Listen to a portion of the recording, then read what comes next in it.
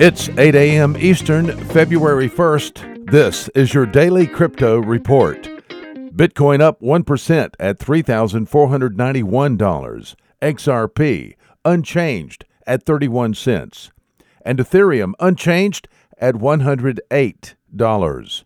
These are your leaders by market cap. Top gainers in the last 24 hours, Holochain up 16%.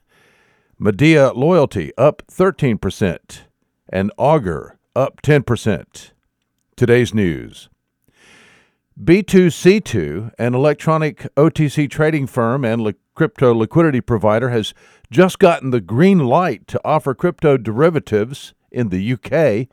The London-based firm announced yesterday its subsidiary, B2C2 OTC Limited, is now authorized and regulated to arrange and deal in crypto contracts for difference, or CFDs.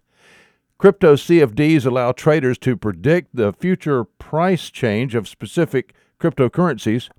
This provides profit opportunity in changing markets by going long or short.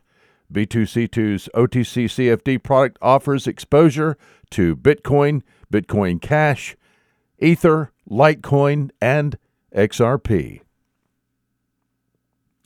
Prime Trust, the Nevada trust company that began storing digital assets last year when it offered cold storage devices for Bitcoin, says it's no longer going to charge its clients to store their digital assets. Crypto custodians typically charge custody fees ranging from 4 to 10 basis points per month. Prime Trust said yesterday it's dropping its charges to make it cheaper and faster for Prime Trust clientele to conduct operations.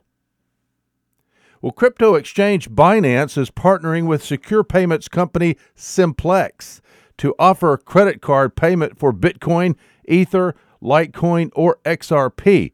Binance says you can use your Visa or MasterCard on their exchange to purchase crypto and start trading in minutes. And finally, Japanese financial giant SBI Holdings says Ripple and R3 are utilizing XRP in different ways to reshape how value is transferred around the world. The SBI Holdings CEO dropped truth bombs about the SWIFT system, claiming SWIFT has run out of options on what they can do internally. SBI Holdings is the largest investor in both Ripple and Corda.